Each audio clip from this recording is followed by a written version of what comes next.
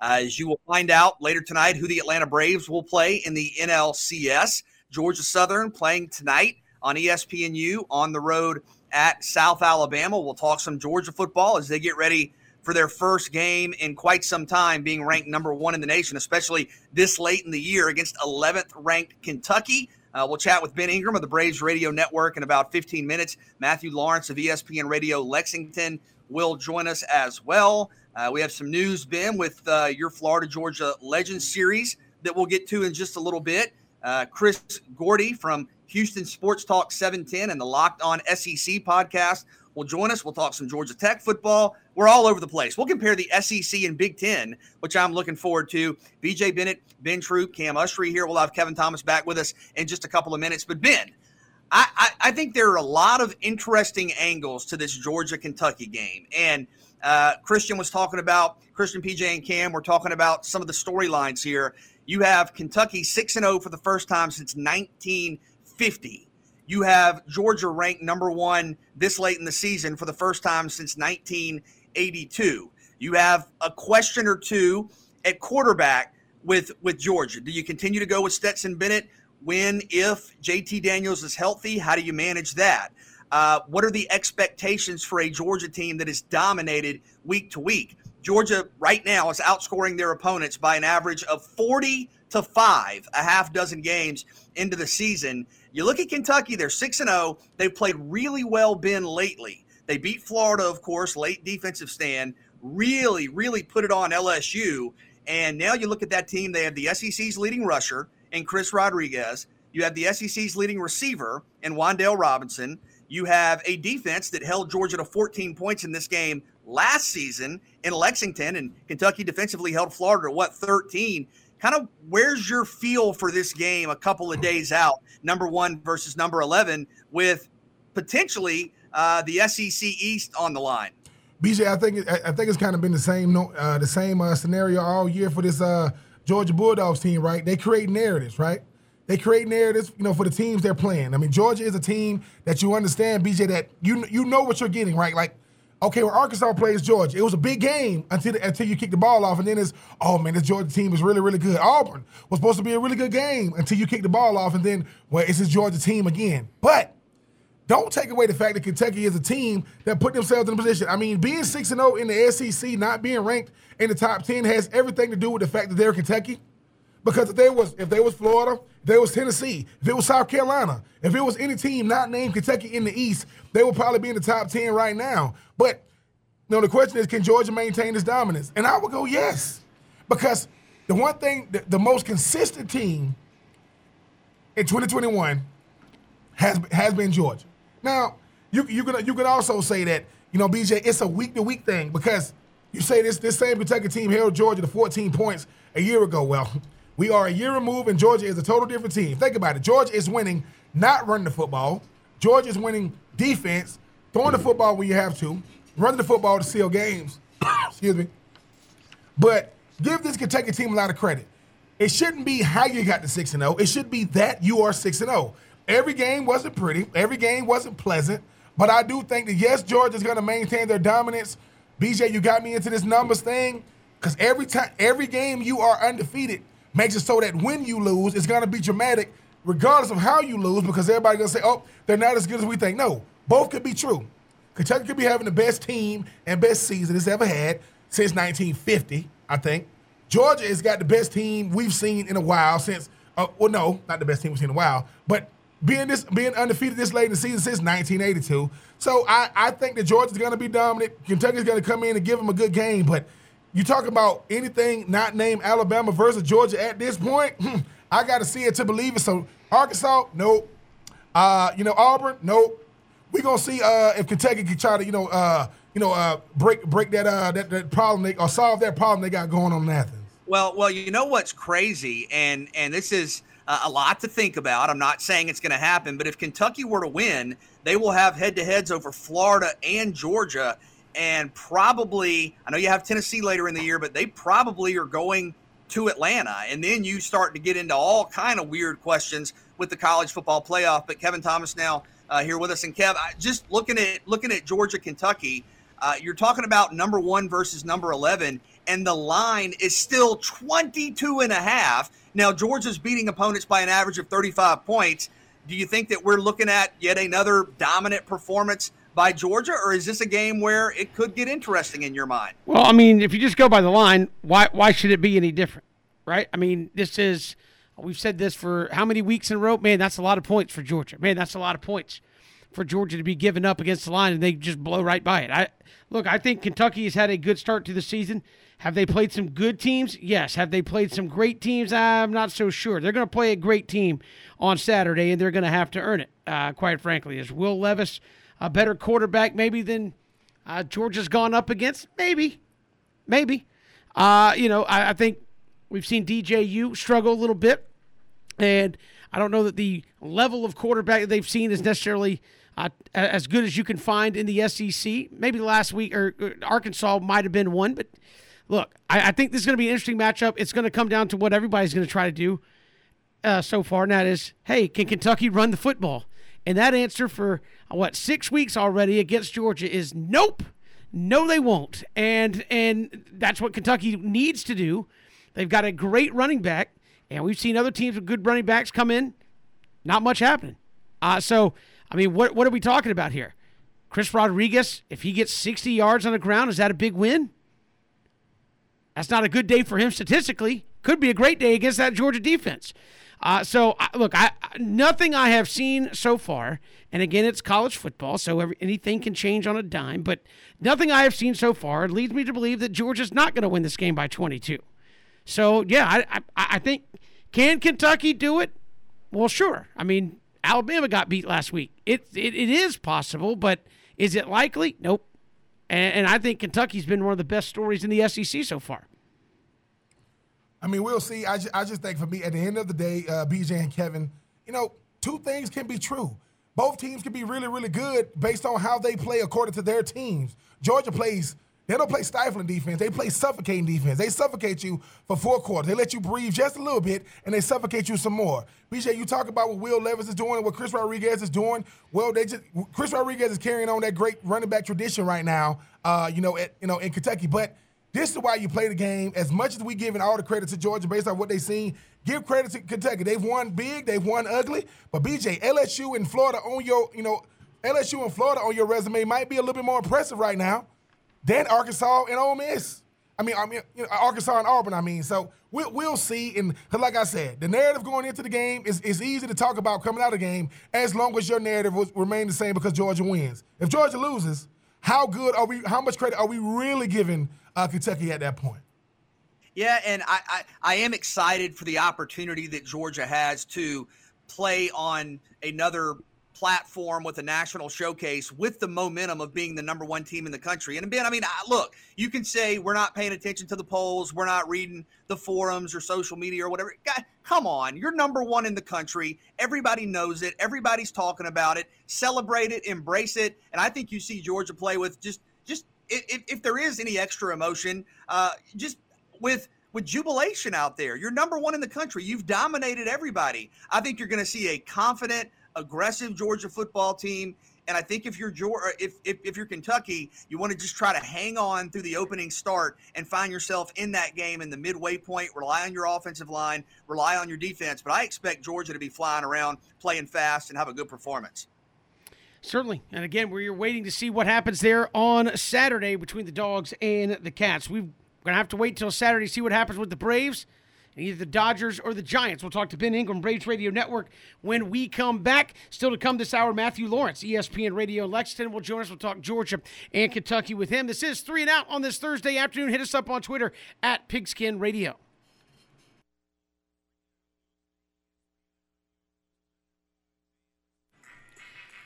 We'll have to wait and see who wins Dodgers-Giants tonight to find out who the Braves are playing, but we do know the Braves will be playing on Saturday at some point.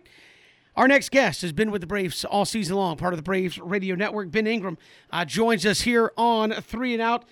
Ben, just jubilation watching Freddie Freeman hit that home run the other night to clinch the series. What a ride it must be getting that bird's eye seat, watching this team finish it up the last handful of days.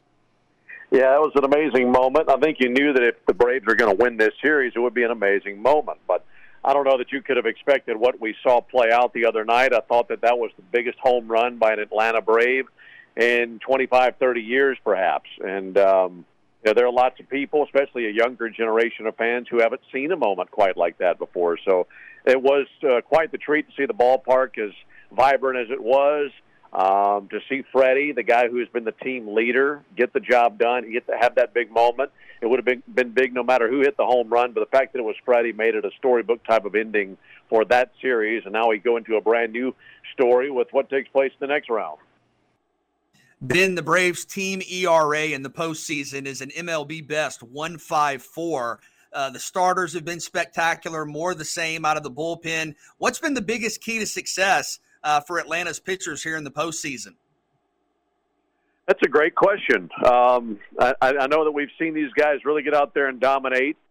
What we've seen out of the bullpen has been spectacular, especially given how many close calls they had this season. I think you would say that there are times in the season where the bullpen was a liability. Now they seem to be a foundation or maybe even a backbone for what we've seen in the postseason of this part. Maybe it's an all-out effort altogether as a unit to step up and show us their best stuff. I mean, you expected really good stuff out of Max Fried as well as Charlie Morton, but the Ian Anderson that we saw the other day looked like the same guy that we saw in the postseason last year, and he was undefeated last year. So that's been terrific. And those guys know that reaching the postseason isn't the end of the line for them. They have much higher expectations for this postseason than just reaching the dance. So that's a really good question. They've been very good in terms of big moments, men on base. They've been able to really lock it down, and perhaps a big part of that isn't just what we've seen on the mound, but the gloves behind the guys.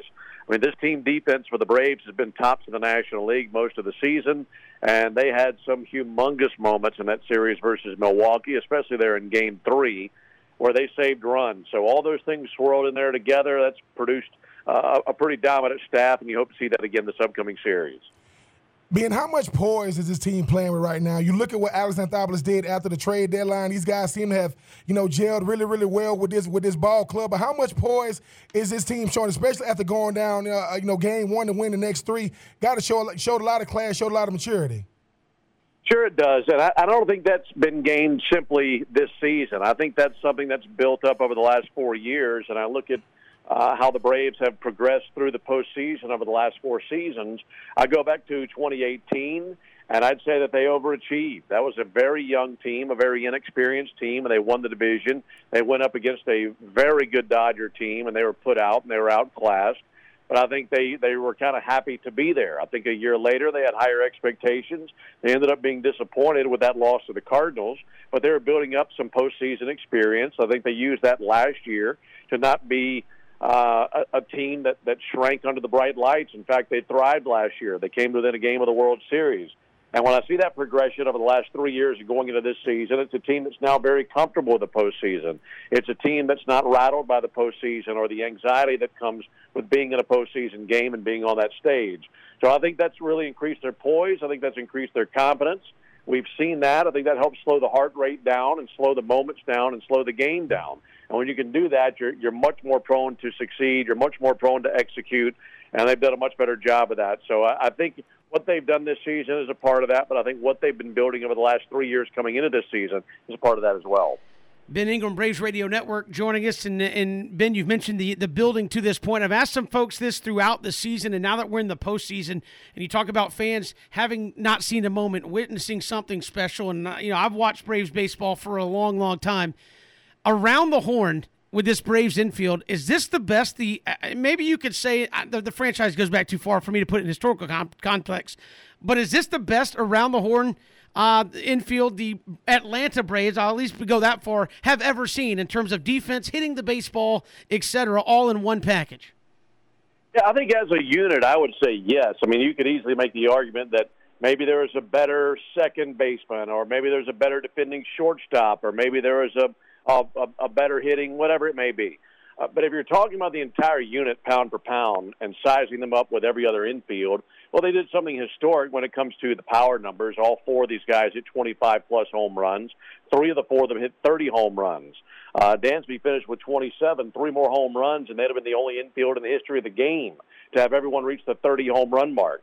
So I think that when it comes to what they've produced as a unit, that has definitely been the case. And I wouldn't say that it's limited strictly to what they've done at the plate. I think what they've done defensively has been amazing. I think all four of those guys will be up for Gold Gloves. I'd expect 2, maybe even 3 guys to win Gold Gloves this year. I think what I've seen out of Freddie Freeman and have seen for years, he, to me, is the best first baseman of the game, and that's not limited to his bat. That's what he means over there defensively as well. I think Ozzie had a terrific season defensively. Could easily see him winning a Gold Glove. Austin Riley improved defensively about as much as anyone I've ever seen in one season, where he went from a guy who could make the plays, but you weren't sure where the throws were going to go, to becoming a guy who's going to make the plays, let it loose, and make all the plays over there at third base. He made some incredible plays. He wasn't just making the routine plays. He made some highlight reel plays. I'd put his body of work up against Nolan Arenado this year, and Nolan Arenado defensively is the standard in the National League when it comes to the Gold Glove Award. So I could easily see a couple of those guys winning Gold Gloves. I think all 4 of them will be up for them. And when you mix all those things together with what they did at the plate as well as what they did in the field, to me, that's the best Braves infield that I've seen. Ben, Joc Pederson, what does he mean to this team? Joc is an interesting piece. He brings some intangibles that not too many teams have.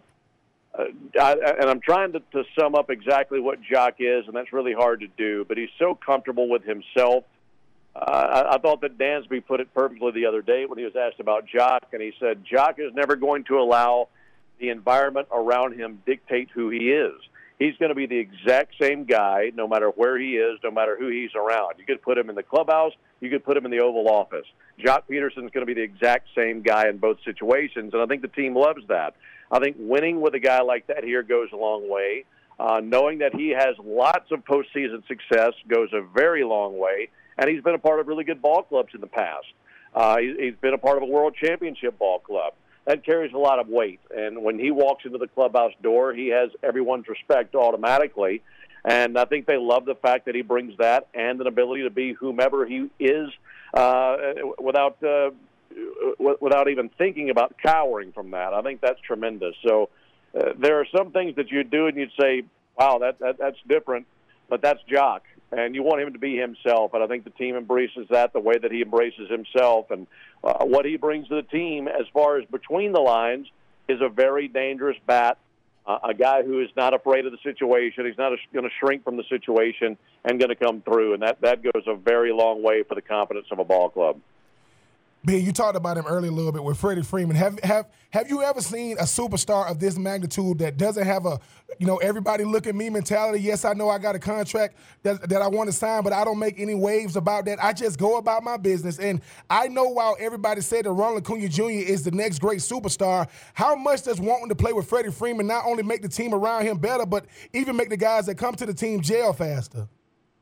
Yeah, great point. And going back to Freddie, that is a really good, interesting point to think about, because typically when you have a guy that leads a team, when a guy is an MVP candidate or a superstar, I think the tendency would be to be a much more self-centered individual, and that's not Freddie at all. Freddie's an old-school guy, and we throw that term around a lot, and sometimes I think we just throw it around because it's just a generic term sometimes.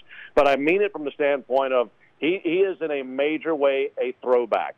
Especially when it comes to the game of baseball. I think that comes to how he was raised. I think that comes to how he broke into the league. You got to remember, when he broke into the league, he played for Bobby.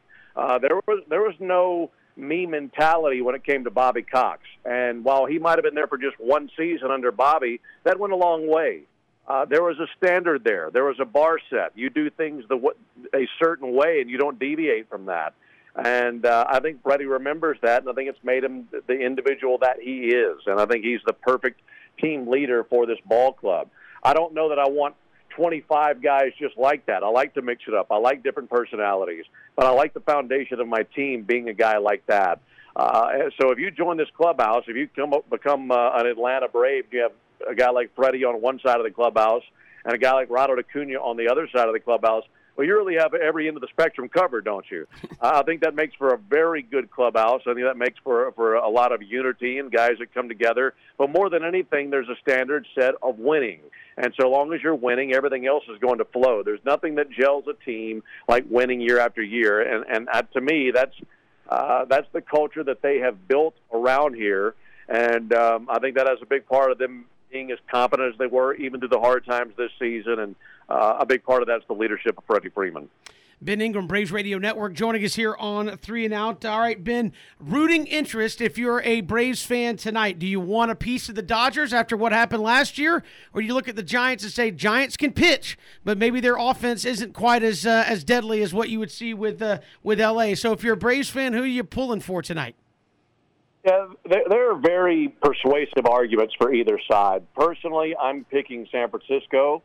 I think that San Francisco is a better matchup for Atlanta. Some people would say, no, you're wrong there because you're sacrificing home field, and you don't want to sacrifice home field no matter who the opponent is. And I understand that. Look, both of these teams came to Atlanta this season. The Braves took 2 out of 3 from both of them in Atlanta. The Braves were 1 pitch away from taking 2 out of 3 from the Giants, ended up getting only 1 game. Braves were swept in L.A. So the reason that I answer the way that I answer is 2 things. Number one, the Braves played probably their best baseball all season on the road.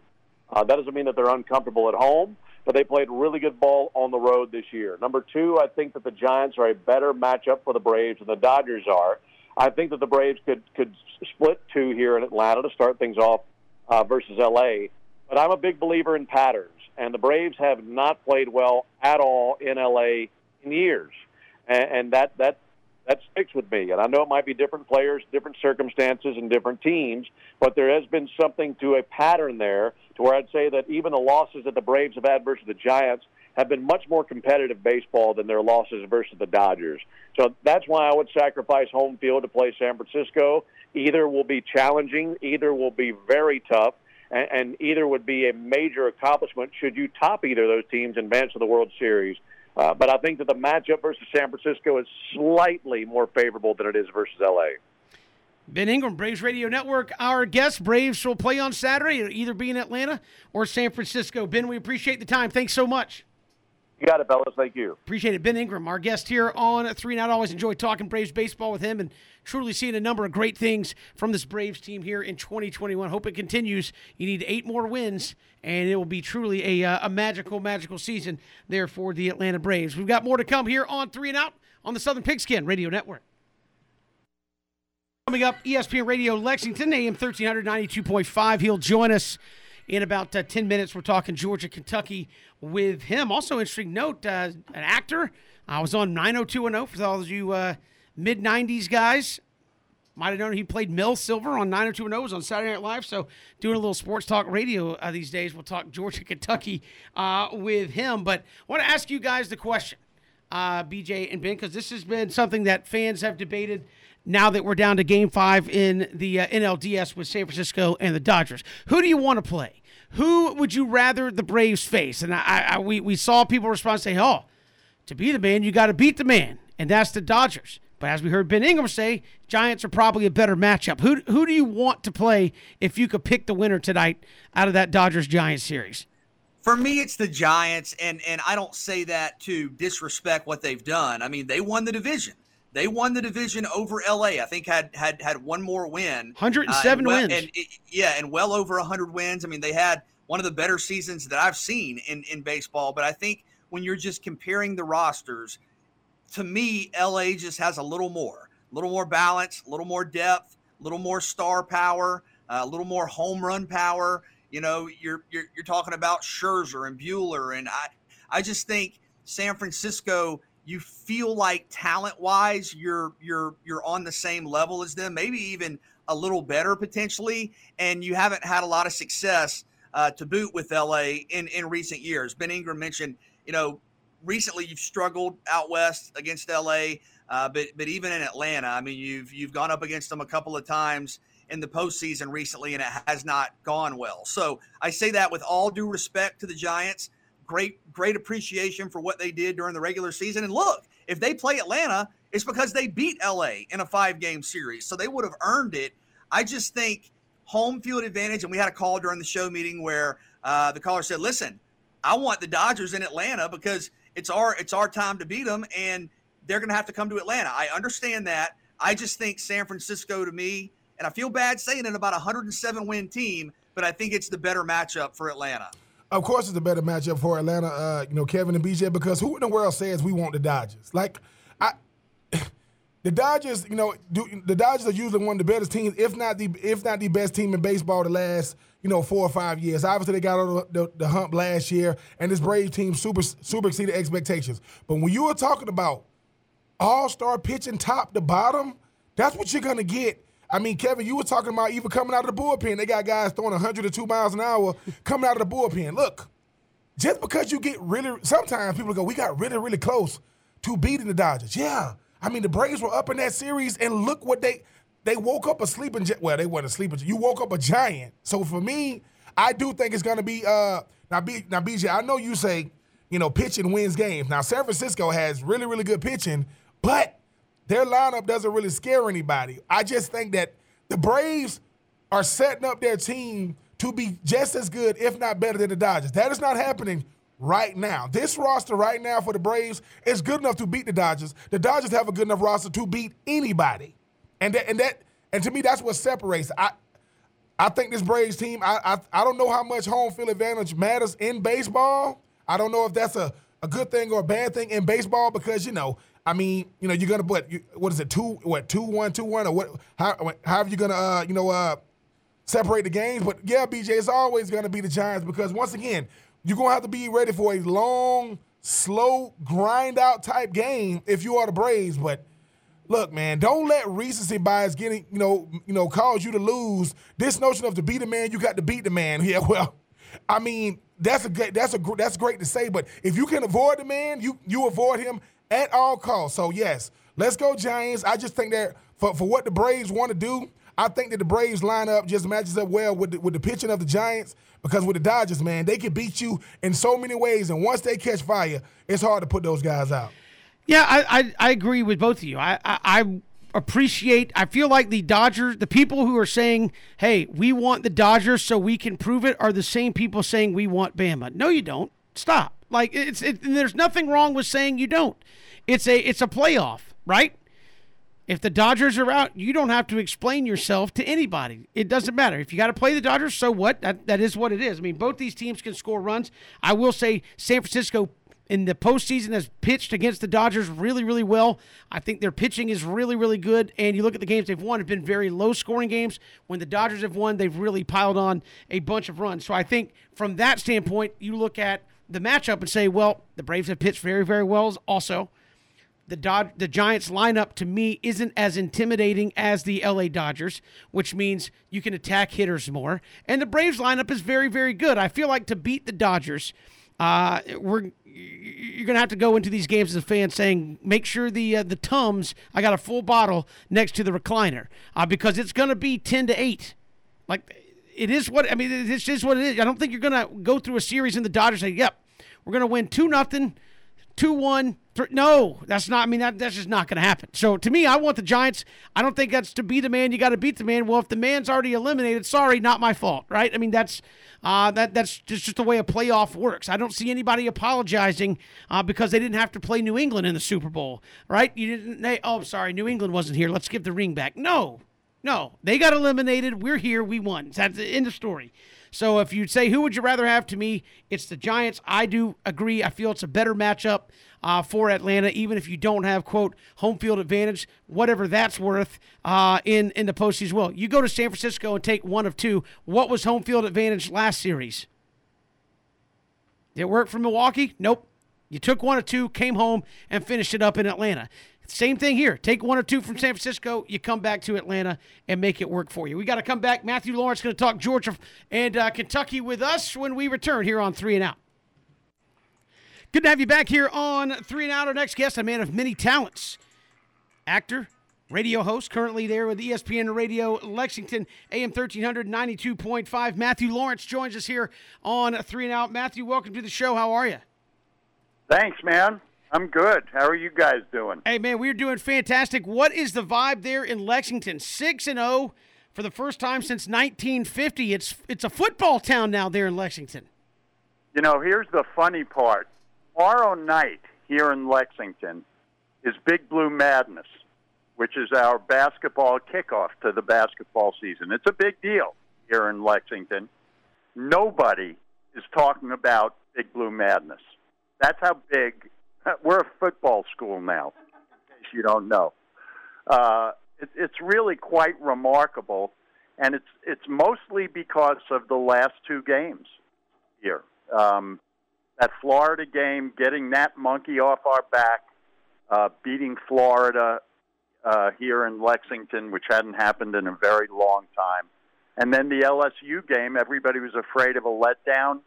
And LSU is not the LSU we know, but they're still LSU with a ton of really talented football players.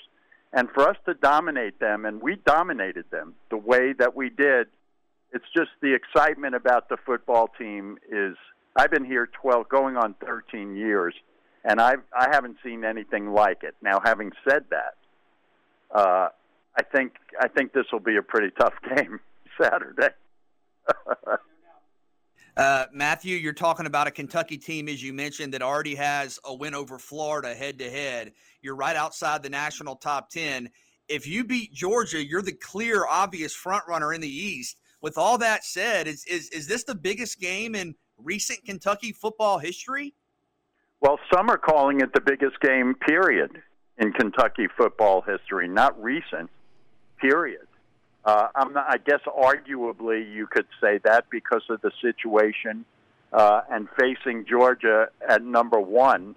Obviously, we've played Georgia a lot over the last few years, and they're always great. But, you know, it's the first time 2 6-0 teams and a number one have played, I think, maybe in a very long time. And so many are considering this the biggest game in Kentucky football history. Yeah.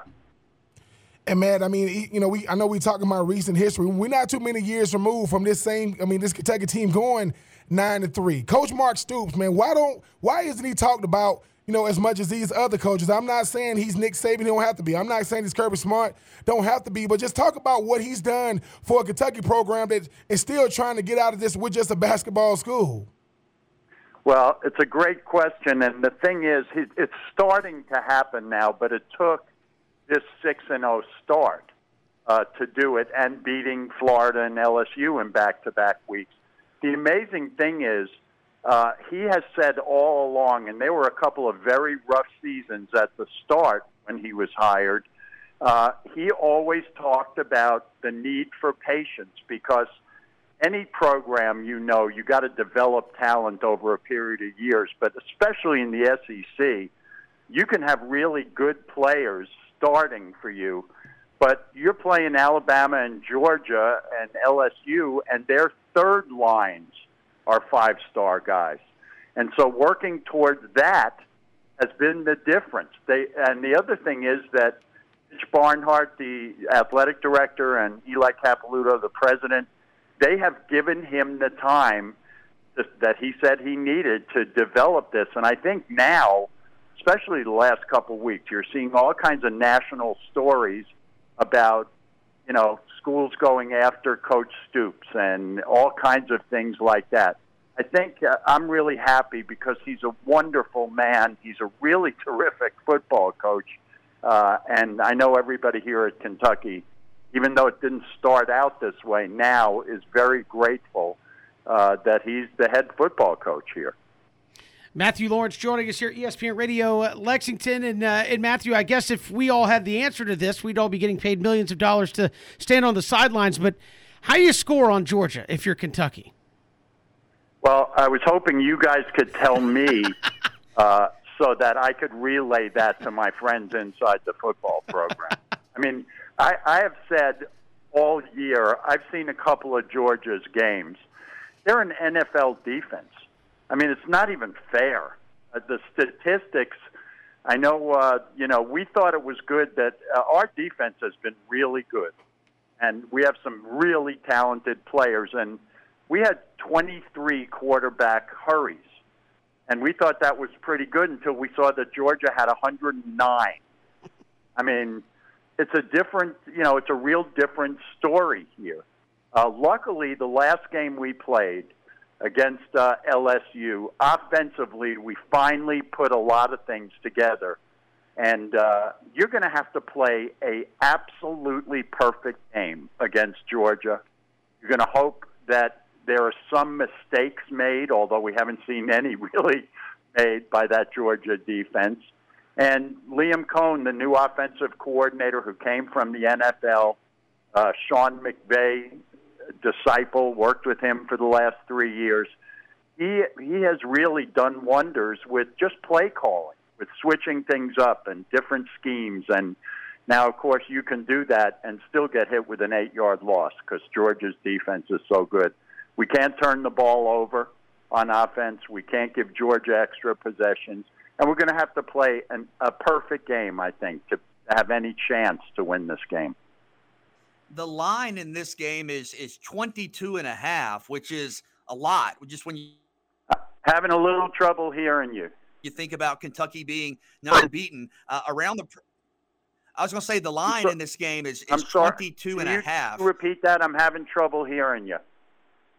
He was asking your question about the line, 22.5. The line in this game. How do you view that going into a game where, again, you're a top 11 team in the country and it's 22.5? Well, I mean, obviously we all think that's too much, but that's based on what Georgia has done this year, and it's also based on playing down there between the hedges and 90,000 people. I mean, it would be hard enough if we were playing this game in Kroger Field here in Lexington. But I think a lot of that has to do with, the game being at Georgia. I don't know. I think Georgia, and I've said it all year, is the best team in the country. Even before Alabama lost, I said it. I think that's a lot of people are looking at that, including the odds makers, and going, they know Kentucky has to play a perfect game to have any chance to compete in this game. And I guess that's where the line comes from. I stopped betting on sports probably 30 years ago, so I'm not the best one to ask about this.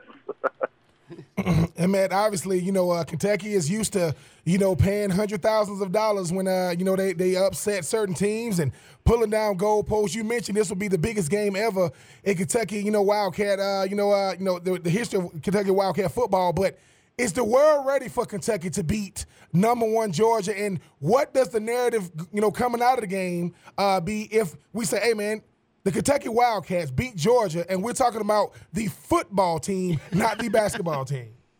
Well, this is what I mean. This is what's so funny. I'm on the air every day here, and last 2 days we kept talking about Big Blue Madness being Friday night. Nobody's talking about it.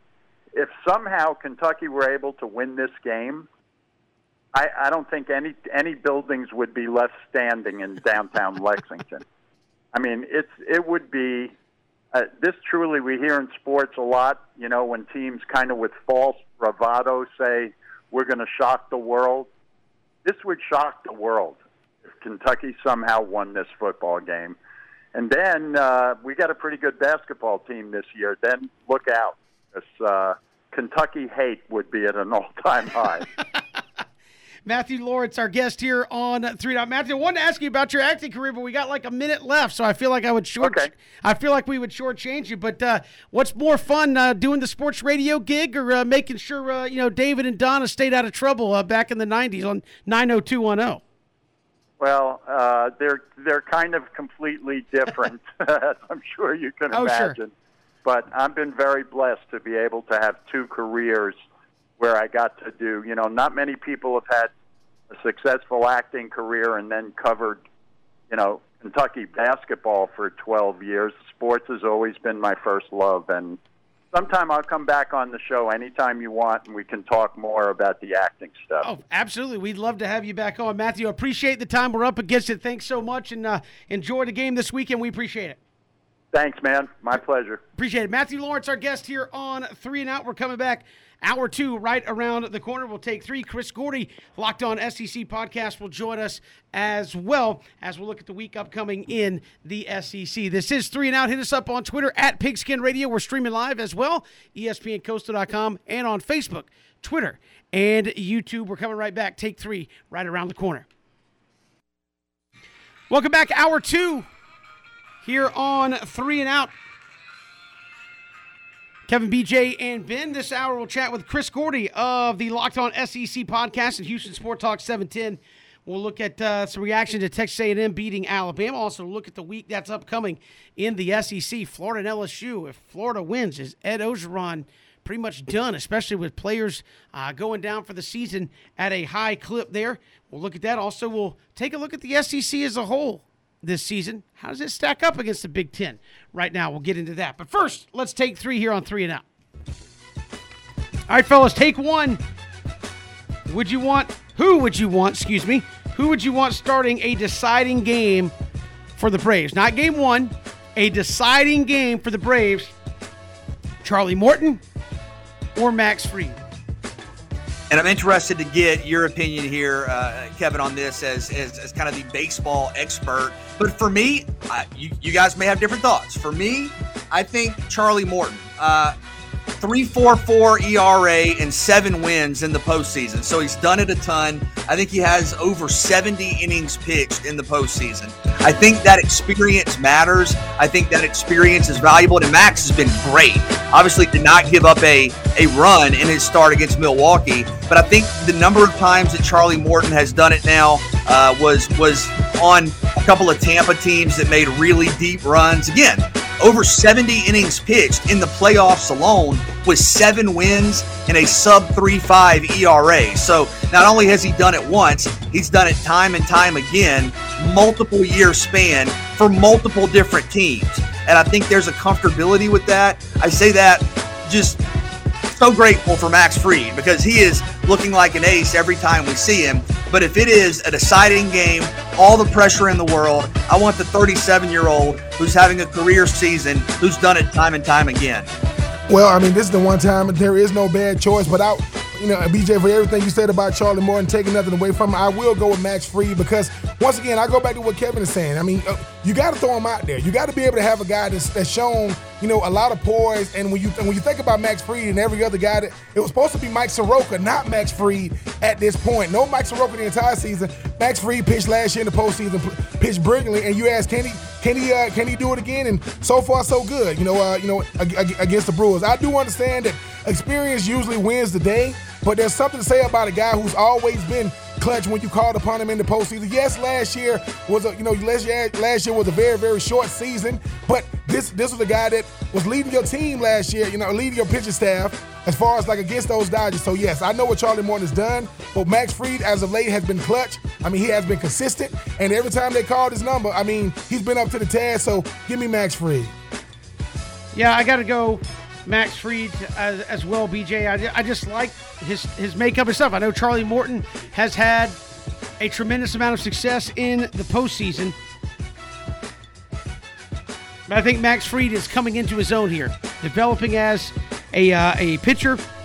I know he only has a handful of games, I think 13 games of postseason statistics. Obviously, they've not made the World Series. Charlie Morton has pitched all throughout it. I feel like where they're at currently in their career, I want Max Fried bulldogging on that mound in the clinching game, in the deciding game. I want him out there, and that's just a gut feel, right? I mean, Charlie Morton, he was out there the deciding game the other night, basically, for the Braves and the Brewers. If not, it would have been Max Fried the next ball game, or which would have been tonight. So, to me, it's just personal preference. I think he's left-handed. I think he's got a dominating pitch, which is his curveball. He doesn't have to rely on heat. I worry sometimes, and I know Charlie's got some other pitches. I worry sometimes about guys who are just straight heat. Give me a dominating pitch that moves. He's got that. So I would go with Max Fried at the end of the day. That's my guy. Left-handed, got a devastating curveball. I'm going to go with him. Take 2. If LSU were to fire Ed Orgeron, who would be your realistic top target there in Baton Rouge? Yeah, I have to talk through a couple of candidates here because there are a few guys that immediately come to mind. I think Joe Brady would be a name that a lot of people think about. He was the offensive or the passing game coordinator, I should say, when they won the national championship a couple of years ago and broke all the records. I believe he's the offensive coordinator right then for the Carolina Panthers. and is doing a pretty good job. Carolina's off to a good start. You've seen success, productivity from Sam Darnold there in Carolina, but I think Joe Brady, I think James Franklin is a name that we've seen rumored for some jobs. Remember, had success at a historic level in the SEC, has won as a head coach in the SEC, Vanderbilt. Now, I think the question is, and this has been asked as he's been rumored with other jobs in the past, is LSU a better job than Penn State? Is that a lateral move? Would LSU pay more than Penn State? I think those are tough questions to answer. And then right there in the state, I think you have to take a look at Billy Napier. I mean, the Louisiana Raging Cajuns have become a top 25 program. Not only is Billy Napier right there in the state, but he was an assistant for Nick Saban. I know that's a big deal for a lot of athletic directors when they look to hire a coach. So I think those three guys would stand out to me, Brady, Franklin, and Napier. And I think if I had to narrow it down to one, just given what happened a couple of years ago, I think I would call Joe Brady. Ooh, Joe Brady, obviously, BJ, when you think about, real similar to a Dan Mullen when they had their greatest success there. I mean, an undefeated season. He had a lot to do, with what he did for the offense, definitely the quarterback position. James Franklin's name is always going to come up, not so much for what he did, what he's doing at Penn State, but what he did at Vanderbilt to get to Penn State, and he's already coached in the SEC. Billy Napier, you're going to have to give him a call because he has what nobody else has, familiarity with the state of Louisiana. He knows how to recruit in the boot. But BJ, I think you want to go a different direction. Okay, Nick Saban won a natty. Les Miles won a natty. Orgeron, while he isn't, the greatest coach, won a natty, and his teams might have been better than both the Les Miles team and the Nick Saban team. You got to have a guy that instantly, when he walks in your living room, you know who he is. I think it's Eric Bieniemy. Because the thing about it is, you want a guy that knows offense, right? He knows how to develop quarterbacks, and he's been on the national radar should be a head coach in the National Football League. NFL don't seem to be hiring right now, so for me, I would go with Eric Bieniemy. But does he want an NFL gig? No. Would he rather have an NFL gig? I guess is a better question. I would say this. Yes, you always want to reside. You always want to stay where you are most familiar with. But at the end of the day, do you want to be an NFL coach because of the NFL, or do you want to be on a team that matters? Because he can he can't be a head coach and be a Dan Campbell and go to the Detroit Lions, and then he's out of a job within 2 years. Or you can go to LSU and say, hey, look, man, I understand what we're trying to do.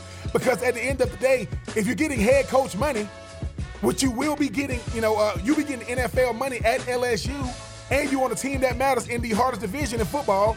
I mean, if LSU calls, you got to pick up the phone. Because in a sense, while he wants an NFL job, Kevin, they don't seem to be calling him. Just because you get an interview doesn't mean they really want to hire you.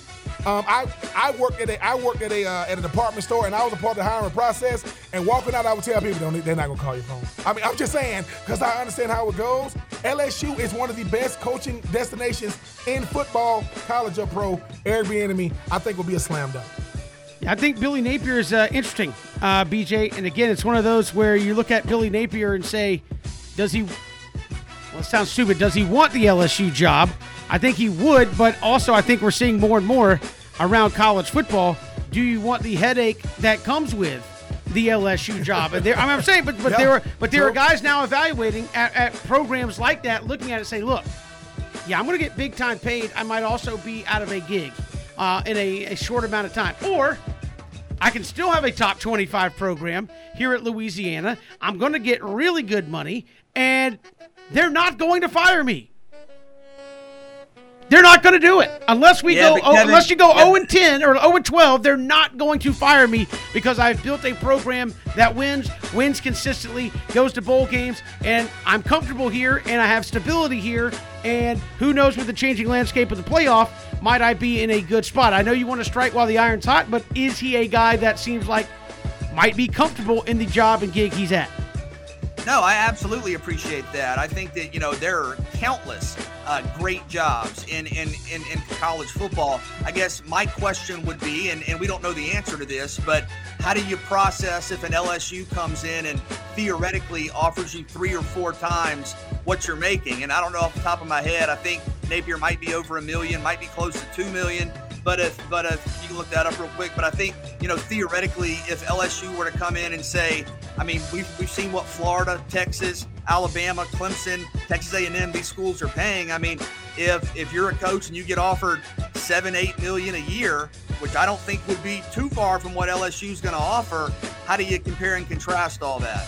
Well, BJ, I mean, at the end of the day, your pay is going up no matter where you get the head coaching gig at. But I'm just saying, at a place like LSU, let's remember, the best coaches in the world are already reside in the SEC, and you're about to add Lincoln Riley and Steve Sarkisian. You're about to add them to the SEC. So you're going to be potentially coming to the SEC where it's already the biggest brand in college football that's only going to get bigger.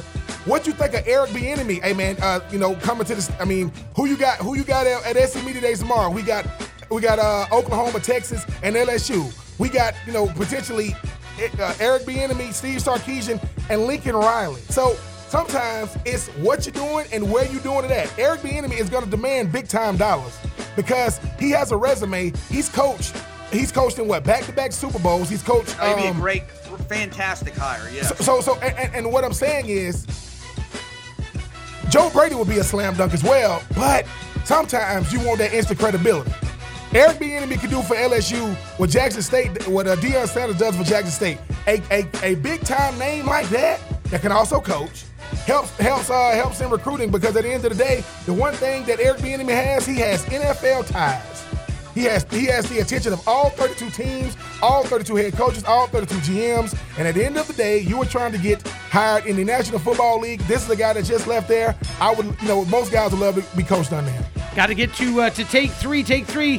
Bucs and Eagles play tonight. Thursday night football. Is Tampa the clear favorite to win the Super Bowl?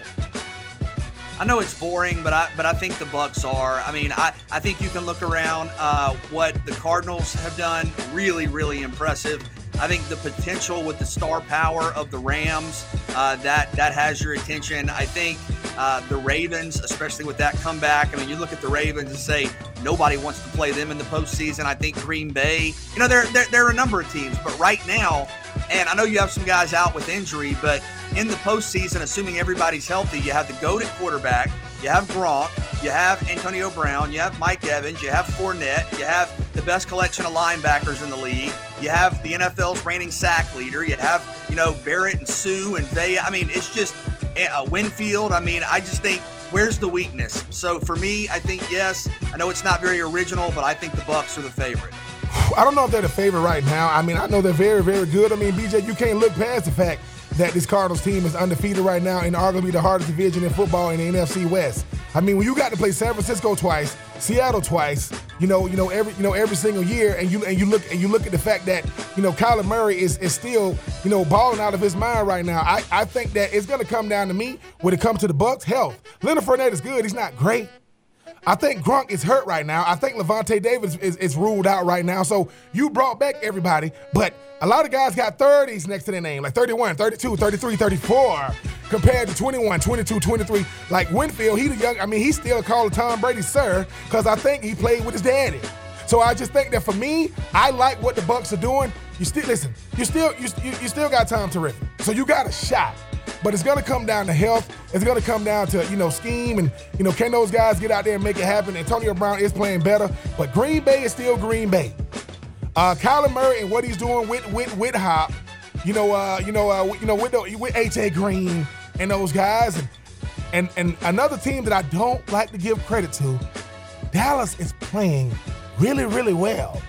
Really well. So the NFC has gotten a lot better really, really quickly. So while the NFC South isn't much to talk about, even though, because Atlanta, they can get wins in London. They kind of hard to get wins in the States right now. I just think that for me, look at the cast of characters around them. They got a lot more competition, but they are definitely in the mix.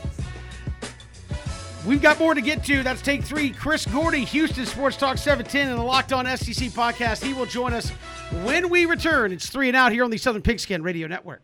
College football turned on its head last week. Texas A&M beating Alabama kind of sets the SEC on its head there as well. A lot of storylines heading into this Saturday's game. Georgia, Kentucky, Florida, LSU. Could it be the start of the end for Ed Ogeron there on the hot seat at LSU? We'll talk about that and more with our next guest from Houston Sports Talk 710 and of the Locked On SEC podcast. Chris Gordy joins us here on 3 and Out. Chris, welcome. How are you? Hey, what's going on, guys? Good to talk with you. Hey, appreciate you coming on. Texas A&M over Alabama. Your quick reaction, not just from the win, but how it changed things, if at all, in the SEC? Are we still on a Bama-Georgia collision course here? Yeah, I mean, unfortunately, it doesn't change much because of A&M's two losses that they had. I mean, this was actually an upset I picked before the season. I thought just with a rocking Kyle Field and that atmosphere and that game, I thought A&M was going to have a chance at the upset. Only problem was when I predicted it, I thought that they would be completely undefeated, and I thought that, it would be with a different quarterback in Haynes King. But, well, the whole give Zach Calzada some credit. I mean, he figured out a way to get it done and a way to get the win. And, for A&M, like I said, unfortunately, it comes on the heels of two straight losses. And, just to get to Atlanta, you need Alabama to take another loss. And based on track records, I don't know if Alabama has another loss on their regular season schedule. Chris, switching gears over to LSU, taking on Florida this weekend. If we see another loss for the Tigers, I mean, could you see Ed Orgeron get dismissed in season here? How hot is his seat? Yeah, it's getting pretty hot. I mean, I think I talked with somebody at LSU yesterday. He said there was about a 95% chance he's gone by the end of this season. He said anything short of LSU running the table and winning all their remaining games, Orgeron's going to be out. Now, is he fired at the end of the season? Is he fired mid-season? I think that's how these next few weeks play out. And when you look at their schedule, I mean, you get a brutal game against Florida this weekend, and then your next handful of games are at Ole Miss and at Alabama. So I think if they lose all three of those, you're talking about a 5-game losing streak. And if it gets ugly and you're blowing out all of them, kind of like you were this past weekend at Kentucky, I think that would be enough grounds for firing. But I think some people kind of said, there's no obvious interim candidate. So with that said, it may just be better to keep Coach O in there. Because remember this part, guys, December with the early signing period, Coach O's one big trait that he's good at is recruiting. So I wouldn't think it would hurt anything to let him go the rest of the way. Continue to try to recruit and put together at least somewhat of a good signing class by December. And Chris, how unique has that LSU head coaching job become as of late? I mean, you talk about Nick Saban, who said openly at Alabama, my biggest regret is leaving LSU. You talk about Les Miles and Coach O, who might have the best team of the national championship team at LSU with those other two coaches. How much hotter is that seat, even if they're going to get rid of Coach O? Because what is the realistic expectation for the new guy? Yeah, I mean, I think realistic expectations are sustained success, right? I mean, you're going to have a down year. Coach O went from a national championship in 2019 to last year going 5-5 with the SEC-only schedule. I think a lot of fans were willing to accept that. They weren't happy with it, finishing 500, but they said, okay, we can look past that, but you better take a step forward this year. And so when you start the season off with a loss at UCLA, you lose at home to Auburn when you led by 9 points late, and then you lose blowing out Kentucky. I think this is where the fans start going, okay, you got to pass last year. You don't get to pass 2 years in a row. And so that's where I think expectations are. I think most fan bases are realistic. They're willing to have one down year, but you can't have 2 down years in a row at programs like Florida and LSU. But I heard somebody say the other day, they said, God help whoever goes in there next, because it's going to be a tough job, and they better make the right hire. And then somebody else said, well, it seems like it doesn't really matter if it's the right hire, because Les Miles didn't seem like the right hire at the time. Coach O didn't seem like the right hire at the time, and yet both those guys won national championships there. So even if you get a middling coach in here that doesn't excite the fan base, odds are he's probably going to win a championship, because each of the last 3 coaches at LSU have. Chris Gordy, Locked On SEC podcast, joining us here on 3 and Out. Georgia and Kentucky, a top 11 matchup with those two. The spread, though, 22 points. Is this more the same from Georgia, or do you think Kentucky has a puncher's chance to make some magic happen? I think Kentucky has a puncher's chance if they can keep this thing low scoring. And the way they're going to have to do that is bottle up the run game for Georgia, hold them to some third downs, try to force some punts. And if it's Stetson Bennett at quarterback, and I haven't heard the latest on JT Daniels, but it sounded like it's probably going to be another week of Stetson.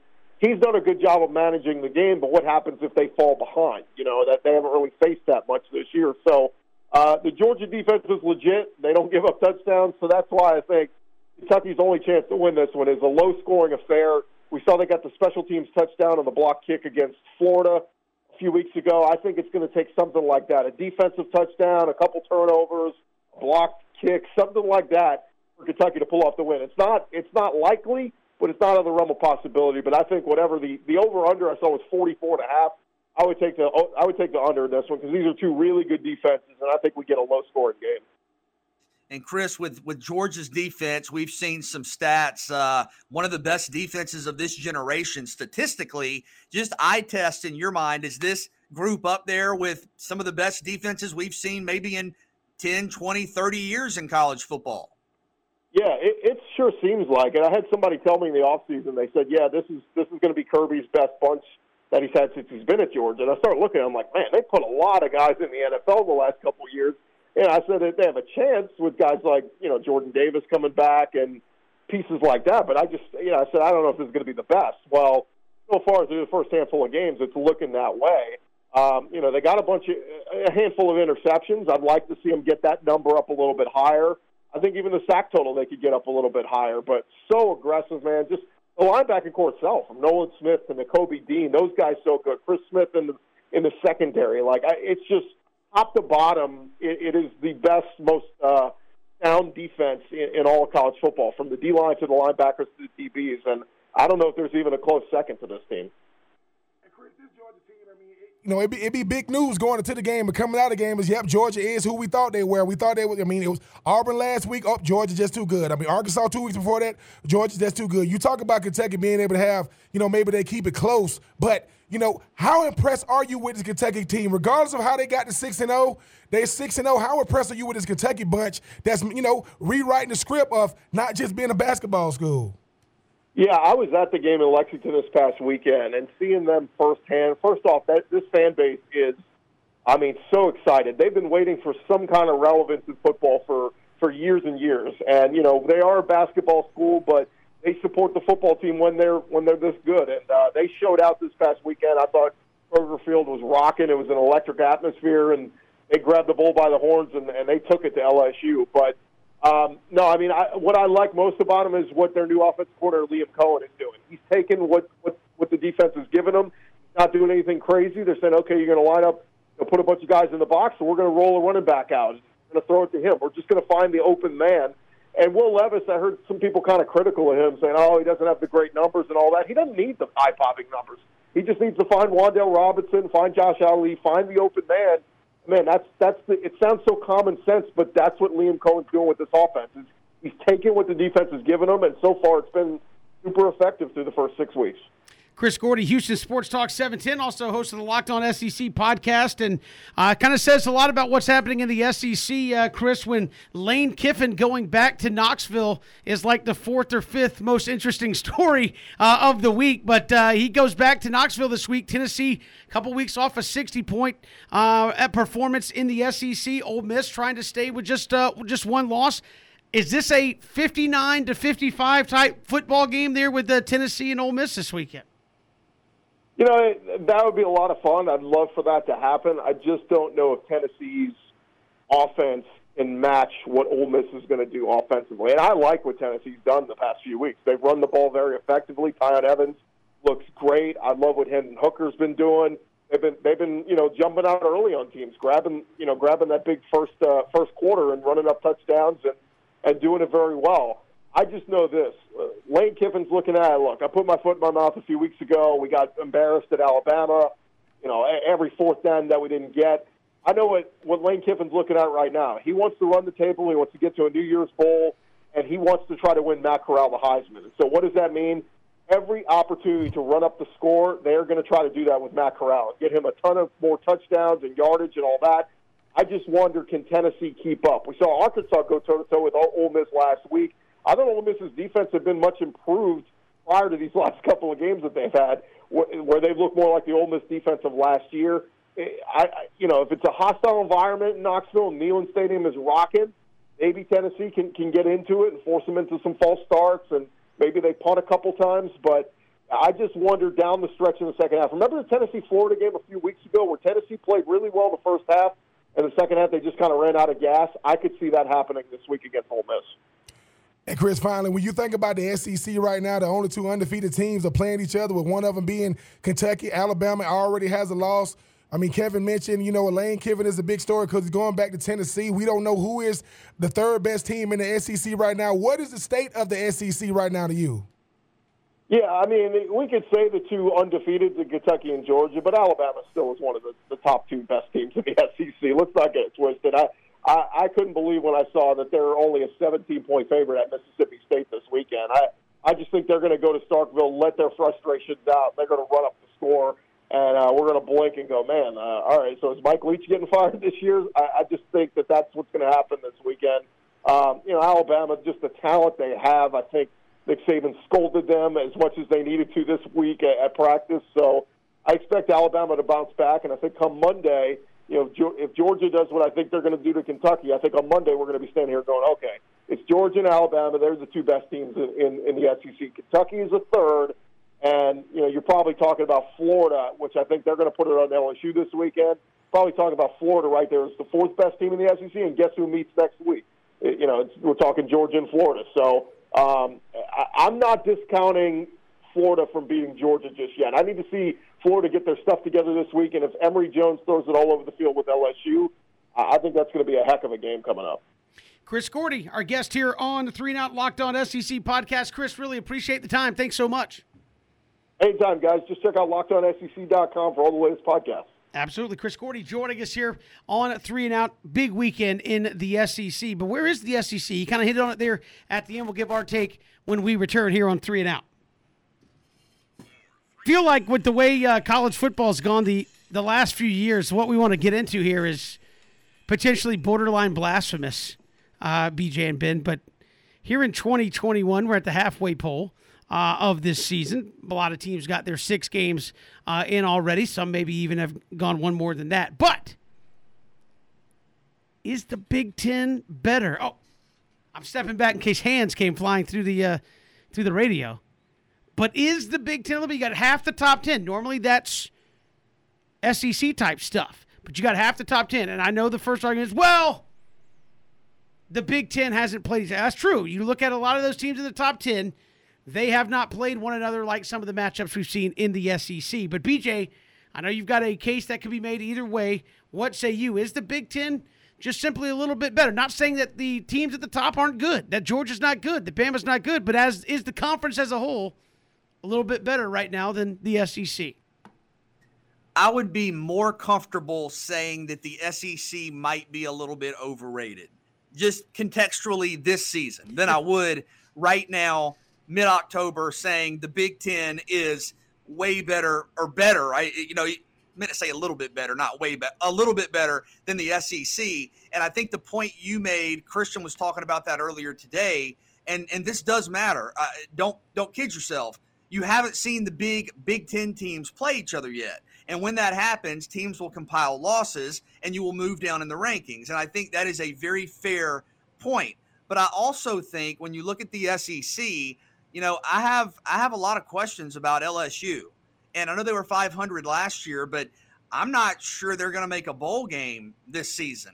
I think that I look at Auburn, and Auburn lost to Penn State, probably got a fortunate call against Georgia State. I look at Auburn and go, that's not a really good team at this point.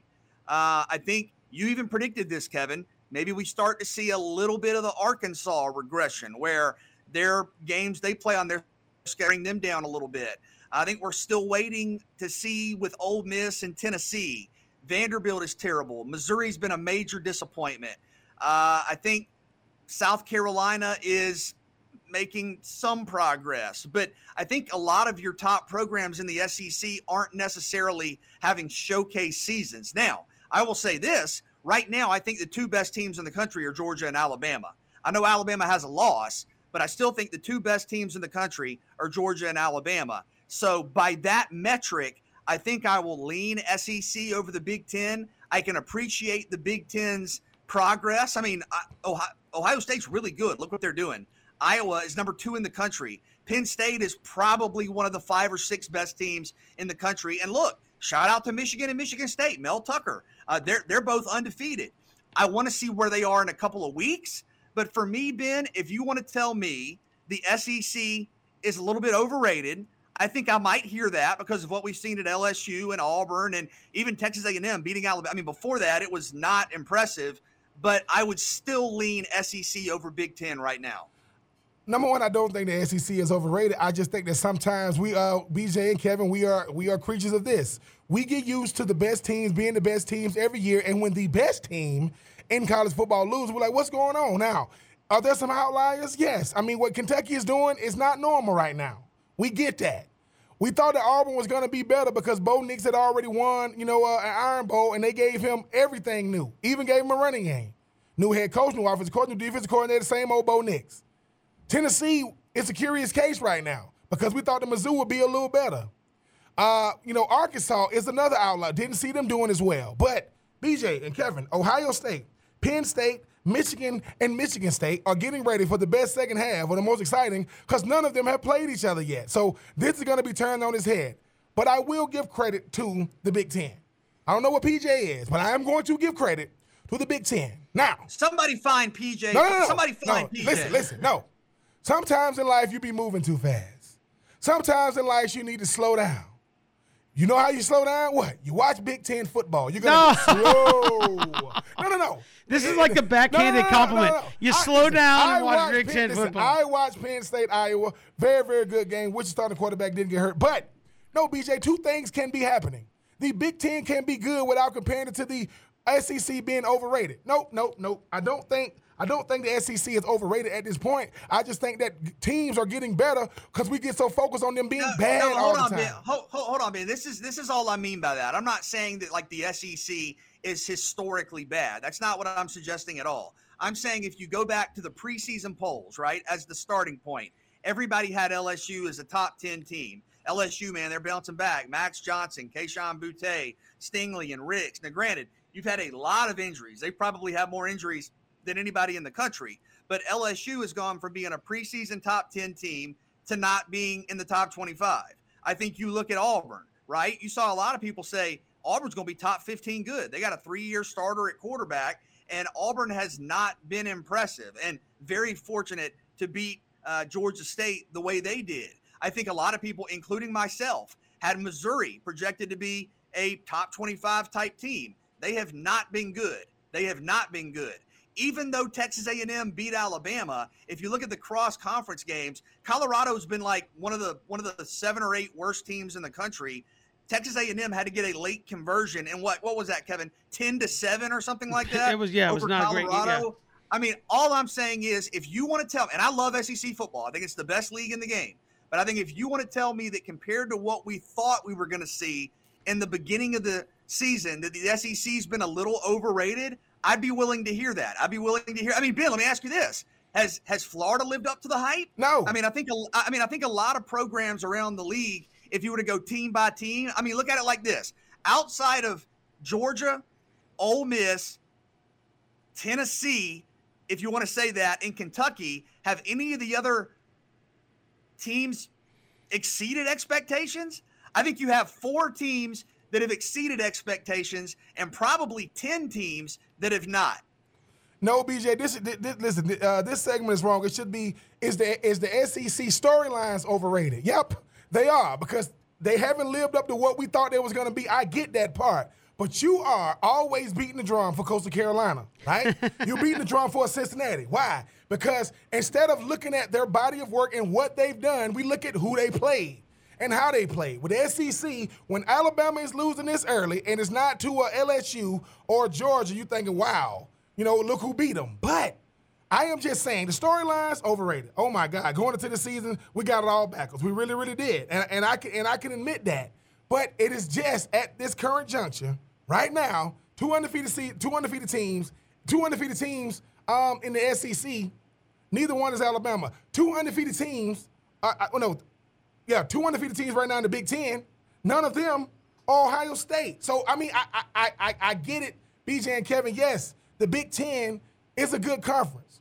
But at the end of the day, the SEC will always get the branding. It will always get the benefit of the doubt. And yes, BJ and Kevin, not only is the SEC a little bit overrated this year, we need to get on the bandwagon and think, hey, I don't think it's a changing of the guard, but they definitely changing shifts. Hey, man, who I thought was working at this time, it's a dude here say he went to Kentucky, and he said he's never lost this season. I'm like, he crazy, but he's telling the truth. So I got to give credit when credit is due. But BJ, Coastal Carolina, Cincinnati, That's kind of what's going on right now in the SEC. It ain't your usual suspects, but we will take it. But if Kentucky beats Georgia and Kentucky's in Atlanta, then, ladies and gentlemen, we have a problem, a huge problem. But I got to see that to believe it. I don't think we're ever going to get to that point.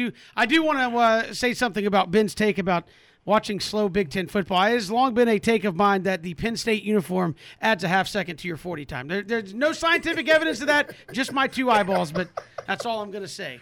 That's it. Them boys, they run fast, BJ, when they're at home and they got the blue jerseys on and those white pants, and you look at those linebackers running, you're like, dude, I think that guy's running like a 4.8 or 4.9 or like a 5 foot flat 40. Like they just look like they've added a half second to their 40 time. This is all I'll say That's to all that. I'm saying.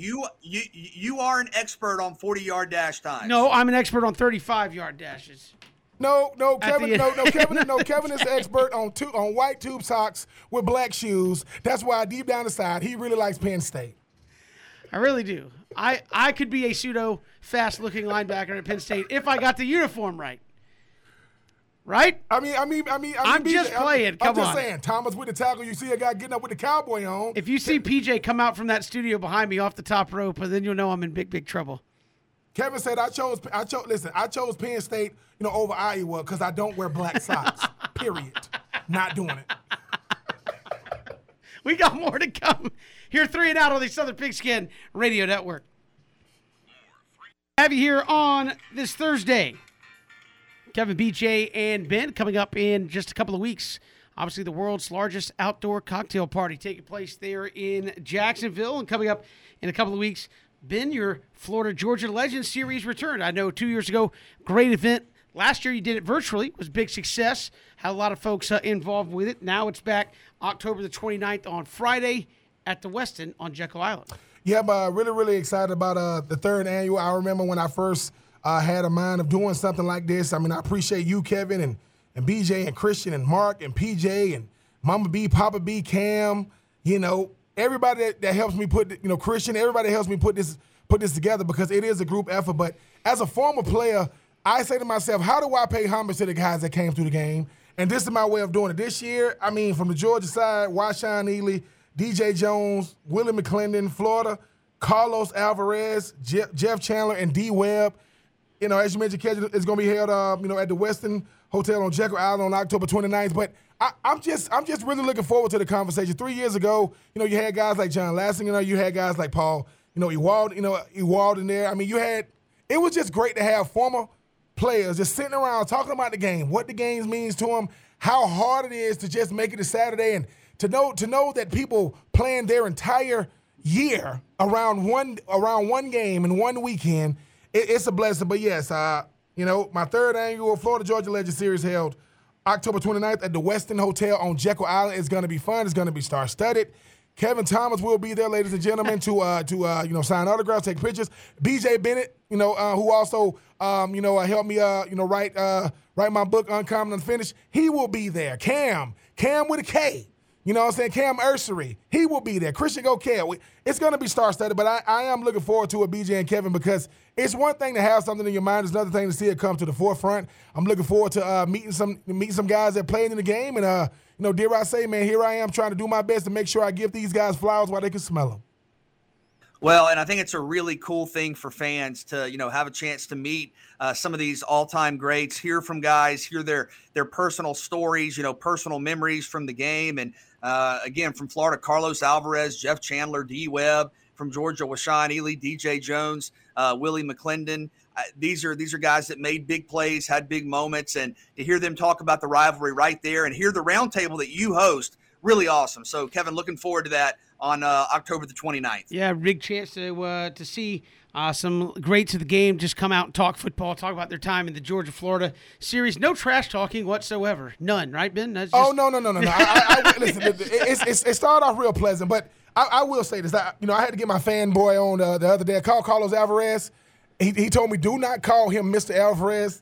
He said, call me Carlos. So I'm going to try to remember that come the 29th. Yeah, so it's good for fans coming out and enjoy the evening. I believe it's outside there behind the Westin Oceanside. Looking forward to that event coming up the Friday before Georgia, Florida there at the Westin on Jekyll Island. We got another hour to go here on 3 and Out. Stay with us on the Southern Pigskin Radio Network. Final hour of 3 and Out here. Kevin Thomas, Ben Troop, BJ Bennett. Thanks for making us a part of your day. We'll hear from Ben Ingram. If you missed that earlier, talking about the Braves awaiting their opponent in the NLCS. We'll have that late tonight, Dodgers and Giants, for you. We'll see who comes out and who the Braves will play. Giants win, Braves got to go to San Francisco. Dodgers win, Dodgers come to Atlanta to get things started. But as we talked earlier with Chris Gordy and Matthew Lawrence talking about Georgia, Kentucky, not sure who's going to start Saturday for Georgia. Is it Stetson Bennett? Is it JT Daniels? JT Daniels kind of got that lingering lat injury that's been carrying on throughout the season. JT Daniels, 76% on the season, 69% for Stetson Bennett. 746 yards for Stetson, 567 for JT Daniels. Been very close in terms of that 8-2, 5-2 ratio for Bennett and Daniels at the quarterback spot. And Aaron Murray went on McEnroe and Kubalik and said, hey, look, quote, there's more to being a quarterback than just throwing the football. It can make you make the guys around you play better and get the other 10 guys on the same page and confident, and also the defense confidence. Right now in that locker room, talking to people, there's more confidence and belief in Stetson than there is in JT. Is JT a better quarterback? Yes, but Stetson makes everyone else around him because of that confidence. So I'm sticking with Stetson, especially if he goes out there and has another great game versus Kentucky this weekend. What say you, BJ Bennett? Is it Stetson Bennett or JT Daniels that gets the call? Well, I think right now you're going to see more of Stetson Bennett, and I don't think JT Daniels is 100% healthy. We've heard that you have to look, you have to rest. You have to let that lat, I guess, rehabilitate, and any extra pressure or strain you put on it sort of delays that. But I think Stetson Bennett has done an outstanding job. And I know, Ben, you've talked week to week about the value of having a backup quarterback that you can turn to who maintains the status quo, who's effective, who can make throws. I mean, I mentioned I wrote a story on Southern Pigskin, and I understand this isn't a direct parallel, but just for frame of reference, Mac Jones set a new single-season passer rating a year ago for college football. Stetson Bennett's current passer rating is higher than that. And a lot of that coming from the big plays you had against UAB, but still, when he's been given opportunities, he has made big plays. He now has 2 wins over Auburn, was incredibly proficient last year in the win over the Tigers, was incredibly proficient this year in the win over the Tigers. I think he does inspire confidence around him. I think he does sort of have an energy to him that resonates with the whole team. I think Stetson Bennett had close to 50 yards rushing the other day, has brought that element to the team as well. So a guy that's averaging 12 yards per pass attempt, has 8 touchdowns, has 2 interceptions, is making the smart throws, is making the throws to bring balance to the offense. I don't think you make a change. And that's with all due appreciation and respect for JT Daniels. I don't think he's hurt right now. And I'm not saying we never see JT Daniels again. Obviously, we're going to see JT Daniels again, and he is one of the better quarterbacks in the country. But right now, Stetson Bennett's in rhythm. His play seems to match the momentum of the team, and I think he's playing really well. I think you stick with Stetson Bennett right now. I mean, what else do we have to see? I mean, what is it about Stetson Bennett that we can't seem to get out of our head? I mean, you talk to DJ Shockley about Stetson Bennett. He says, listen, man, he's a gamer. He's a guy that goes out there, he's not going to look the part. You talk to Aaron Murray, the all-time leading passer in SEC history, who also was a great quarterback, at Georgia. Say, look, I'm sticking with Stetson. You look at the stats, BJ. You say the stats, tell you a lot about a player. Both of the guys got 2 interceptions. I mean, one guy's, averaging 12 yards, per attempt. Daniels is averaging, 8 yards per attempt. But the thing is, hasn't this been the story of JT Daniels and Stetson Bennett since they've been paired together? You go back to 2020, sounded a lot similar. JT Daniels was supposed to be the guy. Stetson Bennett is the guy you need at the time because he's available. Availability may be the greatest ability that you have as a football player. Can't do anything if you're not there. Stetson is there. And then Aaron said, is JT Daniels a better quarterback? Yes. Based off of what? What makes JT better than Stetson? Because he lit it up against Mississippi State against his debut? Because he threw for a bunch of yards, in the Peach Bowl? What makes JT better? One guy got asked to come back. Another guy left his previous team. So when you the only thing JT is better than Stetson, to me, is he's taller than him. Okay? He has, quote, a bigger arm, if you want to say that. And he has hype. Hype is something that is bigger than narratives because people don't want to believe the hype about a guy like Stetson Bennett. And BJ and Kevin, we keep saying this. They can win without JT. You know why? Because they have Stetson. That's why they can win, because they also got Carson. Carson, they barely want to put Carson back in. A guy they recruited, 5-star, they won't let him play. So for me, it's bigger than just what Stetson brings to the table. BJ, like me and you, we look at football different. You say the box scores tell you all I need to know. I'm an eye test guy. I want to look at a guy and see. So you telling me that one guy had the full offseason this year, no excuses, win the SEC Media Days as a guy, but he's injured. And I don't care how good of a player he is. If you're not available, you can't do much. Can't make the club in the tub. That's something you hear all the time in football. Stetson Bennett, at this point, has had a better career and a bigger impact for the Georgia Bulldogs than JT Daniels. But we keep acting as if, hey, man, when JT get hurt, he's going to do what? So I'm just waiting on why we can't, like BJ, I keep on going back to, if I'm just watching Coastal Carolina and I'm not being biased, that's one of the best teams in the country. But then it's who do they play? If I'm watching Cincinnati and that's one of the best teams in the country, who they play? They got to go, Notre Dame, UCF. No. How do you play? When Stetson plays, he's efficient. And I know, and everybody would love to have that defense, but I don't think it's closer than people make it. It's just that Stetson Bennett probably doesn't have, tall parents. Because if he did, he would be a little taller. We are talking about genetics. We are not talking about X and O's, because if JT Daniels and Stetson Bennett made the same throw, listen to what people say about it. I just think this comes down to, a narrative about one guy will never ever be accepted for another guy, and I just don't know what this big thing. JT Daniels was the Heisman frontrunner, or one of the Heisman hopefuls before the season started. Based off of what?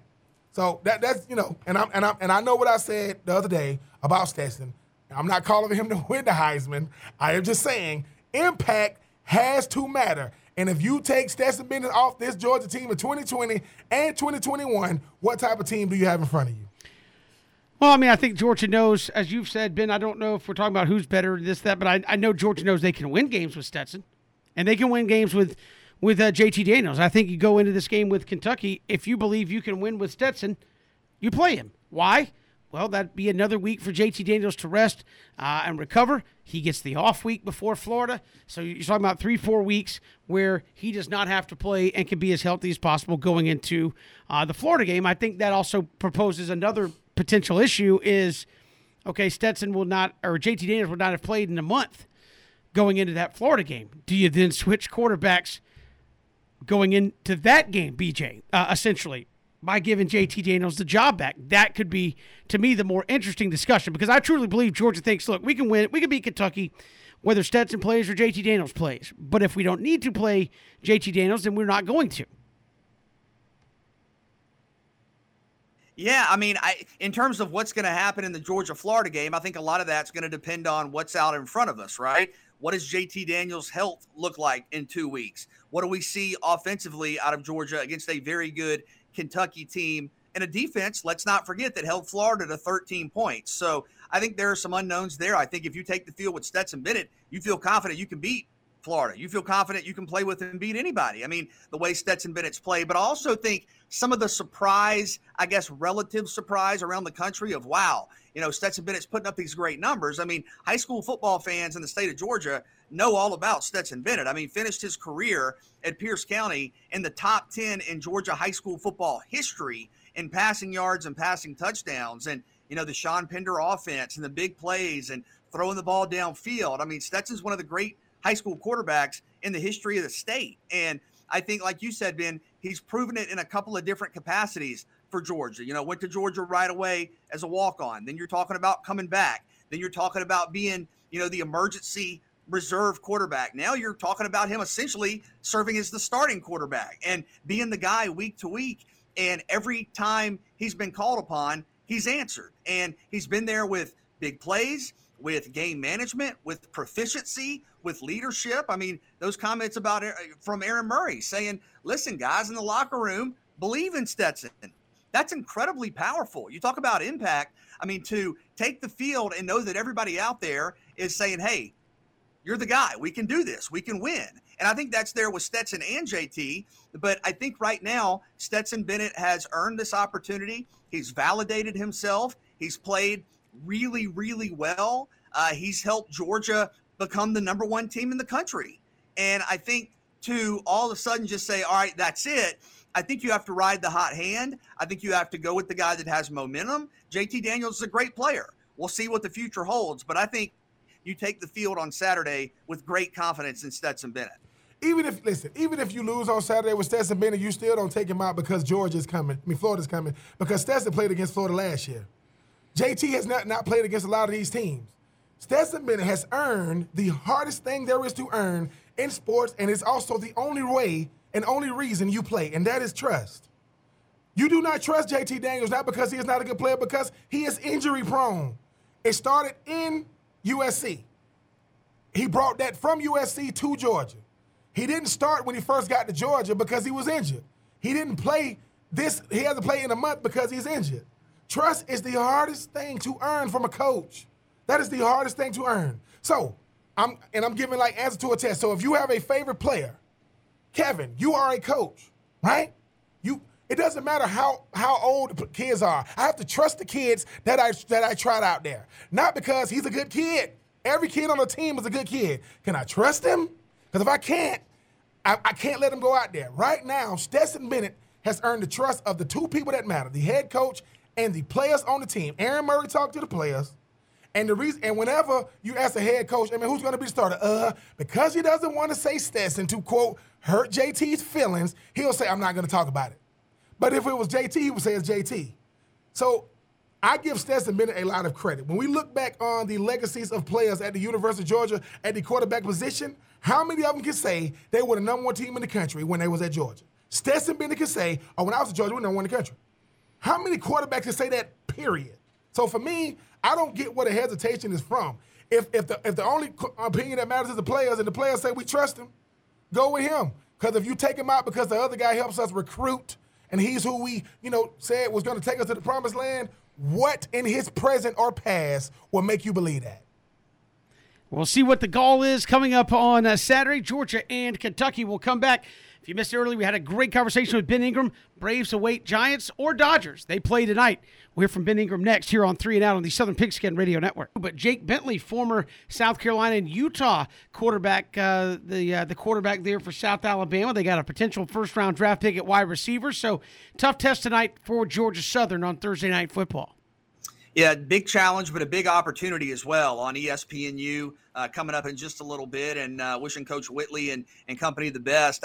I think the key is going to be getting in third and manageable situations, success, positive gains on first and second down, because South Alabama leads the nation in third down defense. Teams are converting just 21.2% of third down tries against South Alabama. So if you're in a 3rd and 7, 3rd and 8, 3rd and 9, it's going to be really tough to get drives going against this defense especially. So positive gains on first and second down, and you need to be a little more proficient on pass defense. Georgia Southern really struggling in that regard. And against Jake Bentley and Jalen Tolbert, I think that's going to be key. So improved play in the secondary, positive gains on first and second down. If you can do that, I think you'll be in a good position to be in this game late. BJ got a chance for Georgia Southern to go out there and make a huge statement. I understand when you're talking about, Bentley and Tolbert, they're going to be a tall task for a secondary that's very, very banged up for Georgia Southern. But these market correction games, BJ, as you always tell me, with so much hype on one side and, a team that's really trying to figure out who they are on the other side, I still favor them Georgia Southern boys, because whenever you count them out, those guys come up with a big-time game, and they're going to definitely get tested all night, with the way Jake Bentley and Tolbert has been playing as of late. Again, we'll see what happens if Georgia Southern can continue moving forward. But as you said, they get the off week next week. Georgia with the off week next week. So, again, a chance to kind of play all out and get an extra couple of days here, BJ, to rest up and finish the home stretch, which for Georgia Southern is pretty stout, also coming down the stretch. Yeah, you could, of course, use the momentum, but I think it's a chance to make a national statement. You're on ESPNU. You're one of the few football games on TV tonight. Look, it's a chance to further introduce your brand to people, a chance to go out and GATA and look, play some good football. So a lot of people are going to be watching, not only in the South, but around the country on ESPNU. And it's a big game. You want to win in conference play. Those conference wins are always extra valuable. But coming up in just a little bit, the Eagles over in Mobile taking on South Alabama. Appreciate everyone for joining us here on the show today. Chris Gordy, Locked On SEC Podcast, joined us here on the show. Also, Matthew Lawrence, ESPN Radio Lexington, AM 1392.5, joined us. And Ben Ingram, Braves Radio Network. Braves will play at 8 o'clock on Saturday. Just got that word. Game 1 will be at 8 p.m. regardless of the opponent. We'll see you tomorrow, Friday edition of 3 and Out. Picks and more on the way.